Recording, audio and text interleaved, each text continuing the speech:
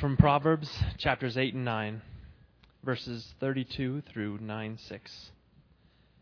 Now then, my sons, listen to me. Blessed are those who keep my ways. Listen to my instruction and be wise. Do not ignore it. Blessed is the man who listens to me, watching daily at my doors, waiting at my doorway. For whoever finds me finds life and receives favor from the Lord. But whoever fails to find me harms himself. All who hate me love death. Wisdom has built her house. She has hewn out its 7 pillars. She has prepared her meat and mixed her wine. She has also set her table. She has sent out her maids, and she calls from the highest point of the city. Let all who are simple come and hear, she says to those who lack judgment. Come, eat my food, and drink the wine I have mixed. Leave your simple ways, and you will live. Walk in the way of understanding. Well, this also marks the first time that I've been with you for a while. I've had some vacation time. I spent some time with in-laws in California, a little time in McCall, and a lot of family time, which has been good. But, you know, one thing that always strikes me when I come back here is this is ultimately my family. I love this community of believers that you are all part of. It's home. This is home. So I'm delighted to be here, and I just want you to know I feel such a privilege to be able to serve the Lord here among you.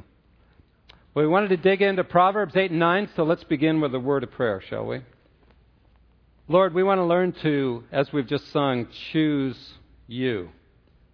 Choose your way. Choose life. Thank you that your word is life-giving. And may you, by your Spirit, speak through me and open up the hearts of each of us that we might hear afresh your word this morning. In Jesus' name we pray it. Amen. Dr. James Dobson describes a time in his ministry when he was at a conference and he was staying in a hotel in a room by himself. He was kind of lonely and missing his family. It was hard to be away. He was feeling kind of weak and vulnerable and, trying to figure out what to do. And suddenly he heard a knock on the door. He opened the door, and there stood a very attractive woman. And she said, "Would you like some company tonight?" Well, he had a moment there of indecision and trying to figure out, well, wait a minute, what's going on here? And, I am lonely, and he felt that, but he said, no, thank you. No, thank you, and closed the door. We live in a world that's full of temptation. We live in a world where Satan knows exactly when to come at us with those temptations when we're weak, when we're lonely, when we're feeling vulnerable, when we're tired, when maybe we're angry because someone's hurt us. We're feeling especially wounded, maybe full of self-pity. And at those times when we are most vulnerable, Satan's no dummy. He comes at us at those times and he says, "Would you like some company tonight? Would you like me to come and satisfy your lonely heart?" And he promises to make us feel better for a time.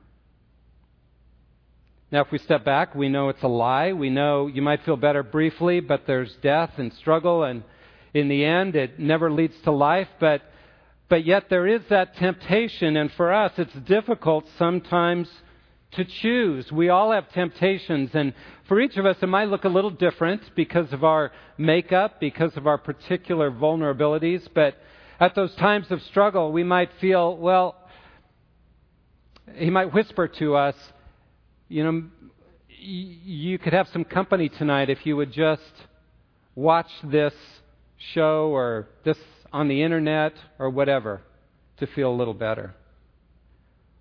Or we're tempted to say something to a loved one that is hurtful because we're angry and we know it's not right, but we're tempted to do it anyway. Or we might have the temptation to eat something we know we shouldn't, to drink when we know we shouldn't, to buy something when we know we shouldn't, because we feel hurt, we feel wounded, and we're just looking for something to make us feel better. And of course, advertising and the internet appeal to those temptations that tell us, you need some company tonight. Well, I've got what you need. I can satisfy your longings. If you just buy this certain thing, if you just use this deodorant, you could have life. They appeal to those temptations, those longings of the heart for more, those desires. And continuously we face those situations where we know it's wrong, but it's so appealing sometimes, and it's easy to justify making that choice, even though we know it's wrong, because we're hurt, vulnerable, wounded. Well, this morning we're finishing our study in this section of Proverbs 1 through 9. Next week we go on to Genesis. But we studied this summer because it's an encouragement to us to learn wisdom in the midst of life. And our passage today, these two chapters, we'll only be able to skim the highlights. But in these chapters, Lady Wisdom, that's a personification of wisdom, she's pictured as a woman, and she makes her final call to us. Listen to me, seek wisdom. I'm offering you life if you'll only choose me. And God, in His gracious love of us, gives us the opportunity to choose. That's part of His care of us. That's part of His desire that we might be people who respond to His love of us. So He gives us that opportunity to choose life or to choose death. To listen, as we'll see, to Lady Wisdom, or to listen to Lady Folly, the fool. So let's look in these chapters together and discover more about what this means, that life is full of endless choices. We've seen that all the way through Proverbs.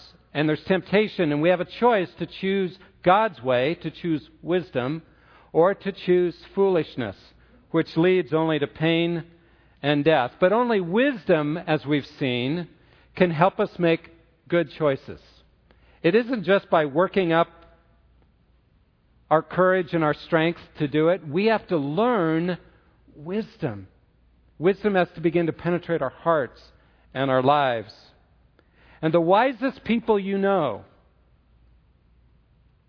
think about who's wise in your life. The wisest people you know are wise not because of what's up here, not because of what they know, but because they have learned the skill of wisdom. They've learned the moral skill of living life, being able to, at those times of temptation, choose what's right, choose wisdom, rather than choose folly. They've learned wisdom, and so this encouragement to us is that we might learn wisdom and we might live as wise men and women. So wisdom is something we can all learn, but it takes choice. It takes learning the skill of living life God's way. So we'll look at these two chapters. Chapter 8 answers the question, why should we even choose wisdom? Why is really that the best choice? Because sometimes the temptation looks so good.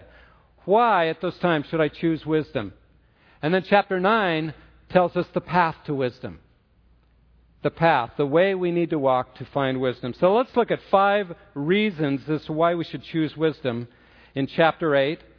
The first reason we should choose wisdom is because it's available to all. Verses 1 through 5. I'm reading in chapter 8 of Proverbs. Does not wisdom call, and understanding lift up her voice? On top of the heights, beside the way where the paths meet, she takes her stand. Beside the gates, at the opening to the city, at the entrance of the doors, she cries out. To you, O men, I call, and my voice is to the sons of men. O naive ones, understand prudence. And O fools, understand wisdom. So wisdom calls out, Lady Wisdom. And notice what it says here. It says that she calls out where? At the city gates, on the heights, where the paths divide. Anytime you come to a path, to a place of choice, Lady Wisdom is there. You see, wisdom is available to all. We should choose wisdom first because it is available to us. Sometimes we think, well, only really wise people know how to choose and only they have wisdom. But I think her point is, I'm calling to you wherever you are. You know right and wrong. It's planted deep in the heart of every man and woman, whether they know Jesus or not. Scripture tells us that we are all given a sense of right and wrong. We're given a conscience that explains that. Romans chapter 2 describes that. In verse 14 it says, For when Gentiles who do not have the law do instinctively the things of the law, these not having the law are a law to themselves, in that they show the work of the law written on their hearts, their conscience bearing witness, and their thoughts alternately accusing or else defending them. Notice what's saying there. It's saying whether you are part of the people of God or not, you have a conscience given you by God. Lady Wisdom speaks to you and tells you what's right and wrong. In the Scriptures, the only ones who can't hear Lady Wisdom at all are called scoffers. They are those whose hearts are so hardened that Lady Wisdom cannot even be heard. They're so convinced they are right that they are completely unteachable. But otherwise it says, naive fools, all of us can hear the truth. It's available anytime there's a choice, if we'll only listen. Now sometimes folly shouts a lot louder, right? Do this! Hey, this will feel better! But Lady Wisdom is always there if we have ears to hear. How is this? Well, we're all created in God's image. All of us, all human beings are. And we're instilled with a sense of right and wrong from the very heart of God. And so we know when we begin to have that choice and we can choose one way or another, we know what's right. We should choose it because it's available. We should also choose wisdom, number 2, because it's true. We should choose wisdom because wisdom is what is true. Verse 6 through 9 says this, Listen, for I, Lady Wisdom speaking, will speak noble things, and the opening of my lips will reveal right things. For my mouth will utter truth, and wickedness is an abomination to my lips. All the utterances of my mouth are in righteousness. There is nothing crooked or perverted in them. They're all straightforward to him who understands, and right to those who find knowledge. Notice all the words that are used there to describe Lady Wisdom. Right, faultless, righteous, true, truth, just, and on and on. You see, wisdom lines up with the way God made the universe as a moral universe. It's really popular in our world today, and our world throws this at us all the time. You can hear it in classes, you can hear it on TV, you can hear it wherever, that what's true for you may not be true for me. Right? We hear that? It's part of our world. You know, you may feel that it's wrong to support gay marriage, but that may be true for you, but I follow a different truth. What's true for you is not true for me. And so there's this sense in our world that truth is relative. We live in a relativistic society. But what Scripture teaches is that is complete foolishness. It's foolishness. There is truth. There is clear right and wrong, and Scripture teaches us what that is. And our consciences deep down help us understand what's right and wrong. And the world tries to convince us it's not true, but it is true. Scripture is true. It lines up with reality. Let me try to explain it to you. I've talked about this earlier in Proverbs, but let me say it again. God created the world as a physical universe, right? And He put in physical laws that we can study and understand. And if you violate those physical laws, you get in trouble. There's destruction and pain. For example, the law of gravity. The law of gravity was created by God. This is a physical universe. And if you step out of a 10-story building, out of the 10th story, out the window, guess what? Gravity takes over and you die. It just is. That's the way it happens. But Scripture teaches us that God also created this universe as a moral universe with moral laws. And those laws line up with truth, with God's character, with who He is. And if you violate those laws, you also experience destruction and death. Well, let me just give you an example, and we could give many, but God created sex as a wonderful thing. But there's laws accompanying it. It's meant to be satisfied and experienced in a marital covenant relationship. And if you violate that and you choose to experience it outside of that covenant relationship, you experience death, destruction. Why? Because this is a moral universe. Wisdom is true. It is not relative. And what's true about it is true for everyone that God has created, because we live in a moral universe as well as a physical universe. So we should obey wisdom because it's true. It lines up with how God made the universe. George Barna recently put out a survey where he compared the boomer generation, who we have not had a great track record of morality, those of us who are boomers, but compared them and their morality to the mosaics, he calls them, which are the 18 to 25-year-old age range. And the questions had to do with, in the last week, have you done this? And it says the younger group, known as mosaics, was 9 times more likely than were boomers to have engaged in sex outside of marriage. 6 times more likely to have lied. Almost 3 times more likely to have gotten drunk and to have gossiped.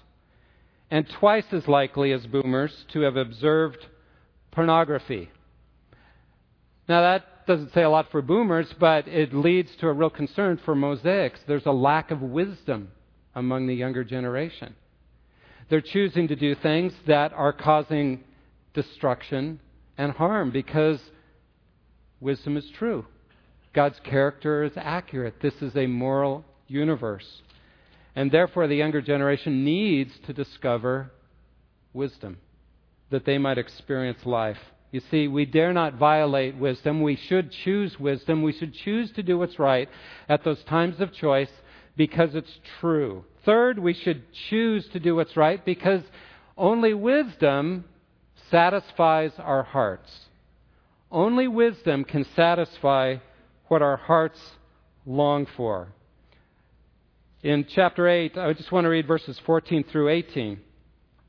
Counsel is mine and sound wisdom. I am understanding, wisdom says. Power is mine. By me, kings reign, and rulers decree justice. By me, princes rule and nobles, all who judge rightly. I love those who love me, and those who diligently seek me will find me. Riches and honor are with me, enduring wealth and righteousness. Think for a minute. What do you really desire in life? Just answer that question for yourself in your own heart. What do you really desire in life? If you read these verses carefully, what wisdom is saying is, what your heart really longs for, can only come through me. Do you want understanding in life? Do you want satisfaction in life? Do you want a fulfilled life? Do you want the power to be able to handle what comes your way in this crazy world in which we live? Do you want to be able to rule in life like a king? To be able to reign over whatever comes instead of being controlled and knocked around by whatever circumstance comes your way? Do you want the strength and the ability to handle and even reign over what circumstances brings your way? Do you want a heart that finds joy and fulfillment? Wisdom says, I'm the way to that. I'm the only way to that. If you choose to go against me, you don't find a satisfied heart. In fact, what you experience is pain and destruction. You see, our hearts are restless until they're fully satisfied at rest in becoming what God created us to be. People in relationship with Him who are learning to walk in wisdom and goodness, to become good in our hearts the way God designed us to be. Learning to choose what's right. And if we choose our own way and say, no, I am going to reign in my life, I can't trust God. He might bring pain in my life, and I don't want pain, so I'm going to find a way to avoid pain. What you experience in your life is even greater pain. It's inevitable, because wisdom is the only way to go that can satisfy our hearts. It's the only way. I have a friend who, they'd been married not too long, just a few years, and they had a child, and this woman was struggling with postpartum, being a mother, trying to deal with the burdens of motherhood and a new marriage, and she and her husband were struggling some, and she just found herself having this choice. Do I keep doing what's right, which doesn't look very good right now? Or do I choose to find happiness my way? Well, she began to make more contact with her friends, to call her friends, and they kept telling her, no, hey, you need to come be with us. If you really want to find happiness, you're not going to find it there. Come out with us. And she began going out with her friends, going to bars, hanging out, building relationships and intimacy with other men. Until finally she said, I don't want to be married. I'm leaving that. I'm going to go and really live it up. Well, that can feel good for a little while. Sin is enticing, and it can look good. It can sound good. But by the grace of God, it took 3 years for my friend to finally reach a place of realizing, my life's a mess. Why did I leave what I had? Yeah, it was hard. But once you turn your back on God and go your own way and try to find life your own way, you're walking into death. That's the message of Proverbs over and over and over again. But she was able to repent and come back and beg for her husband to take her back, and by God's grace, he did. And they were able to have a restored relationship, and I was able to be part of the restoration, and it was exciting, and that's what God can do. But she had to go through the death first to come to restoration. You see, the only way we can have a satisfied heart ultimately is to choose wisdom. And that's the message here that wisdom tells us. We should choose wisdom because only it can satisfy our hearts. Fourth, we should choose wisdom because it is eternal. Verse 22 through 31 is a wonderful hymn. We're not going to read the whole thing. I just want to read a couple of verses from it. But it's a beautiful hymn of how wisdom was involved in creation and continues to be involved in creation as God made the universe and sustains the universe. Verse 22 and 23, the Lord possessed me, wisdom says, at the beginning of His way, before His works of old. From everlasting I was established, from the beginning, from the earliest times of the earth. Verse 30, then I was beside Him as a master workman, and I was daily His delight, rejoicing always before Him, rejoicing in the world, His earth, and having my delight in the sons of men. You see this picture of wisdom being with God at the very beginning of creation and continuing on and sustaining creation and rejoicing in creation, delighting in creation right up to the present. Wisdom was with God, guiding God. It was always present, it is present, and it doesn't change. Wisdom, doing what's right, in other words, never goes out of style. It doesn't change. God's character does not change. Now we hear in our world, again, this sense of, that's old-fashioned morality. This is a new world. This is a new age. Things are different now. You don't need to follow those old ethics, those old morals. But the point that wisdom is making here, I believe, is that, no, I'm eternal. It doesn't change. The world has not changed. The moral universe has not changed. God is still God. And therefore, it doesn't change. In fact, as you analyze cultures throughout history, every culture eventually begins to decline in their morality.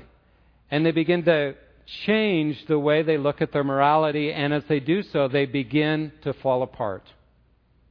And studies have been shown that the fate of a whole culture, of a country, depends on the morality. If the morality declines, the country falls apart. You see, wisdom doesn't change. And then finally, number 5, the reason we should choose wisdom is because it's the only way to life. Life. It's the only way to life. As David read the end of chapter 8, "Now therefore, O sons, listen to me, for blessed are those who keep my ways." Verse 35, "For he who finds me finds life and obtains favor from the Lord. But he who sins against me injures himself. All those who hate me love death." Wisdom says very clearly, following me, seeking to choose what's right, pursuing wisdom, brings blessing, brings life, brings favor from the Lord. What is life? How would you define life? Well, in the book of Proverbs, it's clearly spiritual life. It's intimacy with God. It's a sense of satisfaction in your soul. It's a sense that I am what God created me to be. I'm growing. I'm satisfied in who God is and what He has done in my heart. It doesn't mean that life goes well, does it? Walking with God, choosing His way, choosing wisdom, does not exempt you from suffering and pain. We live in a fallen world, and none of us can avoid that. But what wisdom says is, look, you have a choice to either go through your suffering, trying to deal with it yourself, or go through it with me, having my wisdom, my encouragement, my strength, my power to help you get through it, and to know you're loved and that I am with you in it. You see, I can't guarantee you a smooth life. Neither can wisdom. But I can guarantee you, if you'll follow Him, God's presence, a deeper joy, His empowerment, His guidance, spiritual growth, knowing Him, a satisfaction in your life that can only come through wisdom. Right at the end of Proverbs, many of you have studied the end of Proverbs, chapter 31, which describes the noble wife, the godly wife who seeks the Lord. And listen to what it says about her, verse 25. At the end of the book of Proverbs, chapter 31. "Strength and dignity are her clothing, and she smiles at the future." And that word for smiles actually is used many places of laugh. She laughs at the future. She plays when she thinks of the future. She delights in the future. Think with me for a minute. How do you view the future? We live in really uncertain times, don't we? Economically, it's a difficult time. It's put strains on many of us. Some have lost jobs. It's hard. There's an uncertain what will happen when we vote in the next number of months and what changes that will bring. There's a lot of uncertainty about the future. And yet this noble wife laughs at the future. What a marvelous picture of the life that God wants to give us. How can we laugh at the future?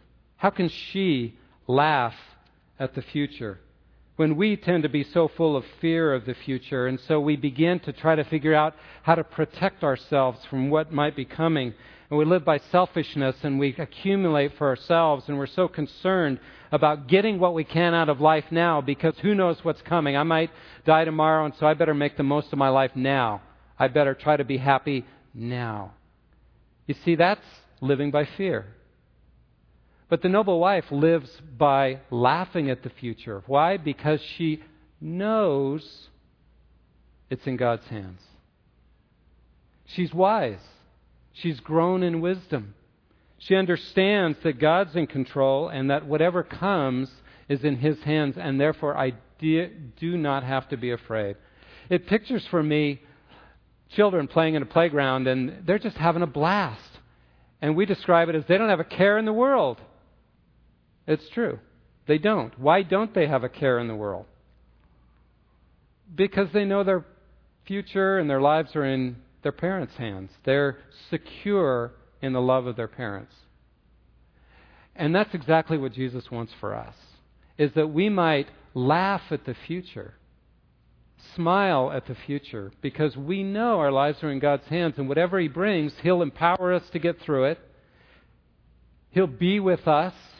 And He's promised us life forever with Him in heaven. And so, what is there to be afraid of? You see, that's where wisdom can get you. We should choose wisdom because it brings us to life, to laughing at the future. So, we should choose to do what's right, and we'll find favor from the Lord.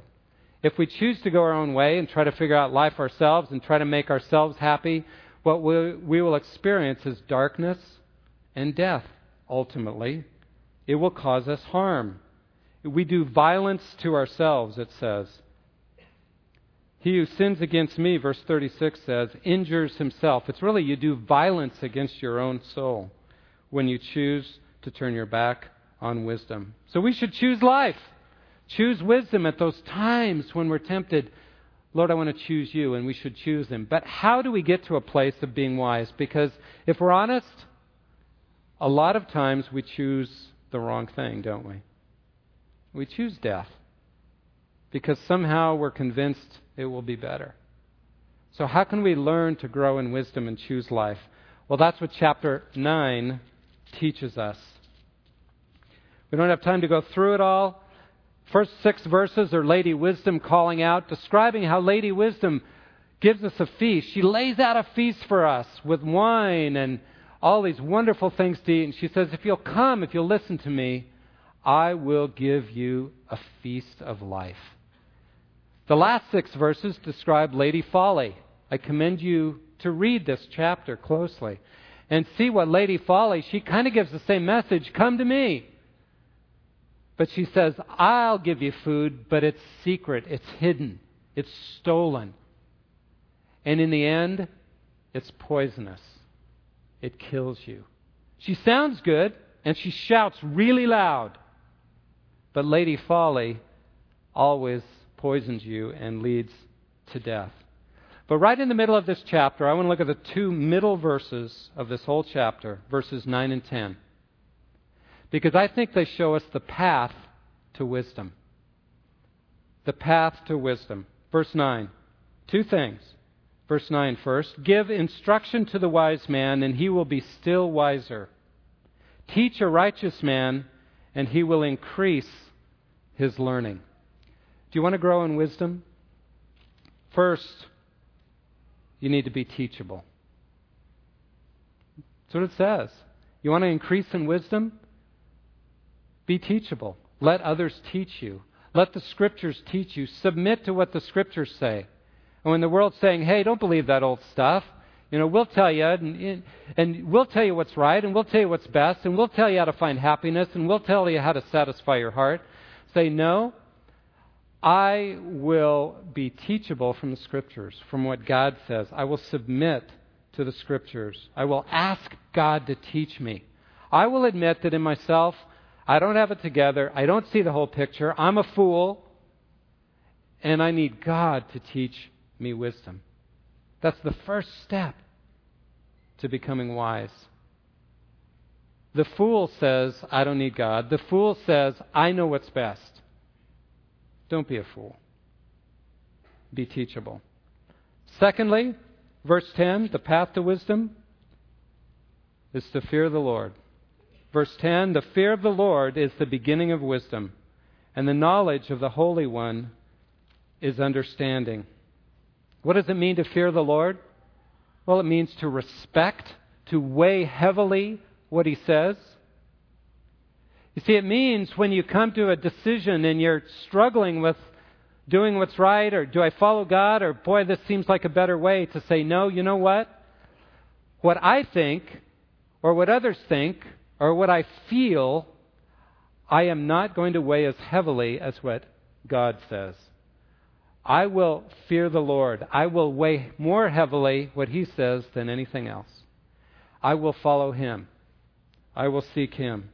That's what it means to fear the Lord. Well, sometimes, though, it's, Lord, it doesn't make sense to follow you. I don't understand it, but I will commit to do what you say. I will choose life. I will choose to follow you, as we just sang. How do we get there? How do we learn to fear the Lord? Get to know Him. We have to read the Word. You've got to spend time in prayer and reading the Word and asking, Lord, I want to know you better. I've got to know you better. That's the cry of my heart. I pray that often in my prayer times with Him. Lord, I need to know you better because I'm just not making great choices here. I just too often choose to be selfish, and I need to know you better. That is a prayer He will always answer because He longs to reveal Himself to us. Over time, your thinking will be changed, and you will grow in wisdom if you're teachable and you choose the fear of the Lord. Wisdom, it's a moral skill. It isn't knowledge. It's the ability to, at those times of choice, to say no to temptation and say yes to life. How do we get that? Spend time with Him, pursue Him, fear the Lord, and be teachable, and He will teach us. But what about those times, and all of us are in a place where we have often chosen wrong, haven't we? We've known what's right, and we decide, no, I am going to go my way. What do we do then? Well, that's the wonder and glory of the cross of Jesus Christ. That Jesus understands our weakness. He knows that we're but clay pots. He knows that we struggle and we are unwise. We are foolish in ourselves. And so He's provided a way through His death on the cross that we might come to Him and be utterly forgiven, washed clean, start new with a fresh, clean slate, and know His and receive His love and His grace and His forgiveness. So as we wrap up this study in Proverbs, we want to take communion together now to celebrate the gift of forgiveness and the gift of His life that changes us and makes us new. So let me pray, and the men will come forward, and we will take communion together. Heavenly Father, thank You for the study we've had in Proverbs. Thank You that wisdom is available to each of us, that You long for us to experience life, life in You, the gift of life. You long for us to experience the fullness of being in line with You, becoming good in our hearts and our souls. So, Lord, we thank You for this study, and we thank You most of all right now for Your forgiveness, because without that, we would be utterly, completely lost. So we thank You for the cross, and we celebrate it now together as Your community, as Your people. In Jesus' name we pray it. Amen. We'll pass the bread first. And as we do, let this be a time of meditation and confession before the Lord. Let Him speak to your heart and confess those things that He's laid on your heart today, ways in which you've chosen to go your own way instead of choosing wisdom.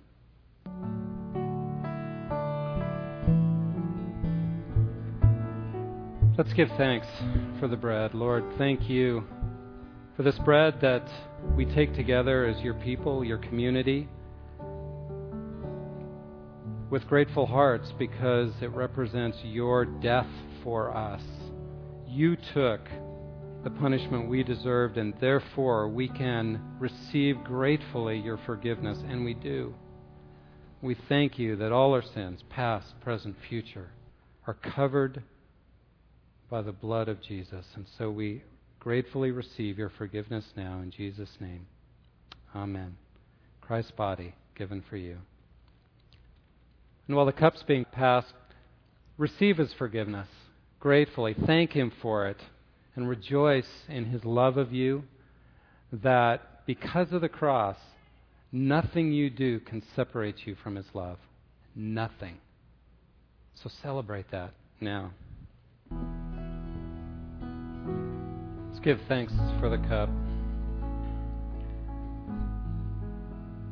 Thank you, Lord, for this cup that represents your blood poured out for us. Thank you that your blood washes us clean, that we can experience the fullness of forgiveness. And thank you that this blood represents your life poured into us, that we might depend on your life, that we might experience the power of the Holy Spirit in us because you died for us. And Lord, as we go forth from here, may we walk in that newness of life, choosing wisdom, because your life is in us. So we celebrate this cup in the name of Jesus, our Lord and our Savior. Amen. Christ's blood shed for you.